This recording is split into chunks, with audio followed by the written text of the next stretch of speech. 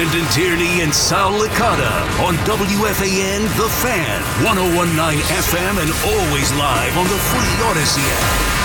It feels so good to be back, BT. Thanks to all who helped out here while I was away for a couple of days. Now, can I get into it right away, BT? Please do. You know what pisses me off more than anything else, and we'll get to the Senga nonsense. I'll give you my take on that Losing in a the little baseball bit. card World Series, which will do in an hour and 40 baby. minutes. Game 7. I can't wait for that. Looking forward to Game 7 of the baseball card World Series. You know what pisses me off more than anything? What? As I'm sitting there at the hospital dealing with the family stuff I am the last couple of days, I'm going through Twitter. And not only did we have to hear about David Stearns telling us how the playoff, the Mets are playoff caliber. Yeah, okay, right. They're playoff caliber team, blah, blah, blah, blah, blah. Then I see SNY tweet about Carlos Mendoza as he joined Mets Hot Stove, my buddies Gary Apple and Blevins and Zeal. And Carlos Mendoza says, everyone keeps saying about lower expectations. For me in New York, there's always high expectations. You're expected to win. Yeah, that's great. And then Steve Gelb saying that the sentiment is pervasive in the Mets clubhouse right now that a lot of guys feel like this team is being underestimated. Okay. So those same guys that got their teeth kicked in 2 years ago by the Atlanta Braves and never got off the mat, those same guys that last year embarrassed themselves by sucking to a man. They all stunk. McNeil, Alonso, Lindor for the first part of the season. You name it. Scherzer couldn't stay healthy. Verlander, all these. The bullpen, Diaz was out. The bullpen stunk. 76 wins. You sucked a year ago. On top of the one good year you had, you went out weekly. You blew the division, and you lost in the first round of the playoffs. Those same guys are now telling me that we're underestimating them.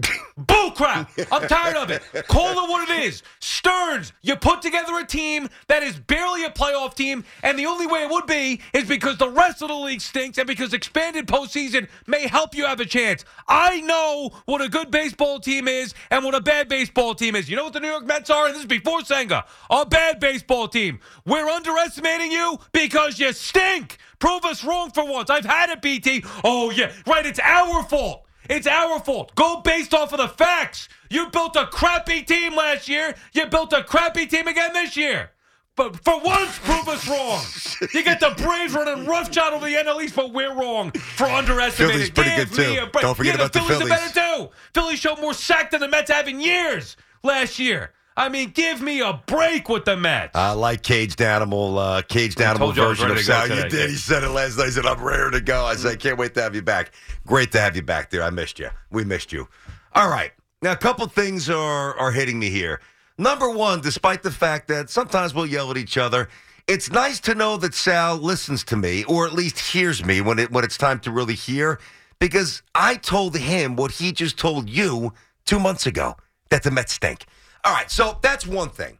The other thing about the coverage of SNY, but that was even before them. That's what's bothering you more so, that they're beginning to say it now. It's one thing if you say they stink, and I'm like, well, you know what? If things go right, and we said it if everything goes well, all right, best case they're an 85-win team. Mm-hmm. And what do we say about everything going well? It never goes well. And for the Mets, they can't even get through mid-February without something going wrong. So obviously, it's not best case scenario, right? No. And then I got to hear Stearns talk about how they're a playoff caliber team, and I got to hear the players talk about how they're underestimated. Well, okay. We're the ones who are wrong. What have you done to show that you should be estimated? That's where I want to focus. All right, to me, that's important. I'm going to break a little news here. Despite the power of WFAN, all right, maybe with the exception of Mike Piazza with Mike and Chris, we can yell and we can rant and we can rave. And, we got a little pull, we got a little juice, but at the end of the day, it really doesn't matter to the players what we say. It matters what the players think and what the players say amongst themselves. I actually think that for the first time in a while, this is a good thing for the New York Mets. What are the Mets missing more than anything? Now, before you answer, let me beat you to the punch. You could talk about starting pitching. You could talk about a third baseman. It's bigger than that, by the way. You could talk about, the center fielder's now in left field, and the guy who's playing center field's on a one-year deal. He's probably gone. Then the left fielder goes back to center field. Then Alonso's contract. And McNeil, if he's not hitting 300, he's pretty much useless because he's got no power and speed. All the things and a lot of those things are true. Actually, all of them. That we hit on a daily basis. The nominal moves, the marginal moves. They ain't moving the needle. Mets aren't going to be good. But you know what? matters more than all that stuff? Culture. Culture. The New York Mets have not had a culture. The 101 wins with Bucket was a fleeting culture. They have not had an inward culture, because if they had any culture, they would have charged the mound last year, defended Pete, or something would have happened, and they would not have taken losing as softly as they did. To me, this represents, it's a small gain, it's a small win. It's not the big trophy, it's not the World Series, but this, to me, is seeds being planted for the Mets. Now you got to get the right parts, and you got to Stearns do his job and draft properly, develop, make the shrewd signings, blah, blah, blah. Without that, if you don't have culture, you have nothing. And by the guys, at least amongst themselves, pushing back, that's a good thing. Yeah. That's not a bad thing. I think they're tone deaf. I don't think they have any clue as to. See, that's the problem, is that they don't realize how bad they actually are. And I'm talking about the players. Because Mendoza says the right things. I think you have to say, hey, I'm not going to lower the expectations. Although the Mets themselves wanted to lower expectations. And guess what they do? Only the Mets can lower expectations and then even exceed them by going lower. Because now they don't have an ace going into the year. Who, by the way, I told you Kodai Senga wasn't going to be as good as he was last year. I just didn't feel it. The Mets also knew when they signed Kodai Senga, he had health issues. That's part of the reason why they got him so cheap. So this is not a shock, really, to anybody. It's just a constant for the Mets that it always happens. But I don't have a problem with even Stern saying we should be a playoff caliber team. Good. Put that on you and then go out there and prove us all wrong. Mendoza, same thing. I have a problem with the players like, oh, yeah, because it's always the fans' fault. It's always the fans' fault. It's always the media's fault. Oh, yeah, we're underestimating you. No, that's not what's happening. We're not underestimating you. We're evaluating you based on what you've shown us. That core, that soft core that I believe is rotten with Lindor, Nimmo, McNeil, Alonso. You got punched in the mouth, knocked to the floor by the Atlanta Braves in a year you should have won the division. You never got up. Last year, the Braves ran roughshod over you. Again, you embarrassed yourself in season. This year, you didn't really do anything in the offseason, and I'm supposed to expect that this team's going to, oh, yeah, we're underestimated right now. By what measurement? You stink. You got no pitching. And you're lucky if you have any semblance of an offense. You still can't find a freaking DH. Oh, yeah, their defense is great. Yeah, until Harrison Bader spends 2 months on the IL. I mean, think about it. What are we underestimating exactly? Am I missing something? I think you are. I'm going to give you two options here, okay? So, two options, both intertwined with the premise that the team will not be very good. I'm not disagreeing on that. I honestly think I was the first one to say it. I really do. Months ago. Right, but then that's not even the point. You're underestimating them. Okay, but so we both feel, and I think every Met fan feels underwhelmed by the offseason and unmoved by the prospects of a meaningful season. I'm not talking about the future. I mean this year. All right. I think 95% of us are on the same page. So now that we established that premise, here's the two options. Option number one. The team that we're talking about that is about to suck for 6 months amongst themselves says, jeez, these guys on FAN, they're right. These guys are on social media. They nailed it. We stink. We're useless. We're pitiful. We got no hope. Or let me present to you option B, where they actually look at each other and say, you know what? Who cares what people think? See, the one and they attack their craft differently, which I believe they're doing. Now, I don't think it will lead to some soaring heights because they're just too deficient in important spots talent-wise, but that's why I went back to the word culture. Because as that begins to root amongst some of the veterans in the locker room, invariably the young guys, and even if it's not, listen, even if Beatty's not the hitter we hope that he is, Alvarez is a stud. But even if the kids that we really truly know don't develop the way Met fans want them to, then the next group, Williams, Acuna, eventually they start entering a locker room where the conviction is, to hell with the outside spoken word, we believe in who we are and what we're going to do. And there's value in that. I respect that. That's fine. I don't know why you're mad at this. That's fine. I'm mad because they believe, and not everybody, but as a group, I guess, according to the tweet right there, the Gelbs had about, the group feels that they're underestimated. I believe that they believe they're better than they are. So what? And that has been a problem for years. Acknowledge that you're not as good as you think, and acknowledge that you have to go out there and prove yourself. Oh, I can't believe people. Why do you think people would be underestimating you? Can you have some sense of awareness? What I would say is, hey, we haven't earned the respect or the benefit of the doubt. This is what they should be saying. Guys, whether it's to the media or to themselves, we haven't earned the benefit of the doubt because we sucked last year, because we choked away a division 2 years ago, because we got beat by the Padres in the first round of the playoffs. Now we prove it. We go out there and we shut all those loudmouths up that doubted us. We go out there and we prove what we are. Whether that's McNeil being a 300 hitter, whether it's Pete hitting 50 home runs and staying healthy and hitting for a 250 average, whether it's Lindor being an all-star from start to finish of a season, whatever it may be, go out. Whether it's somebody actually taking the ball every fifth day and maybe getting through 5 innings, whatever it may be, go out there and do it. I'm beyond the point of giving them the benefit of the doubt. I did so in 2022. How'd that work out? Yeah. No, I get that. I understand why you're reluctant to do it, but it doesn't mean that it won't work for them. Don't you think both things could be true? Don't you think them thinking they're better than they actually are is a problem? No, I'll tell you why. Because now there's some fine print here, and I'll try to keep it tight because I want to get these calls here.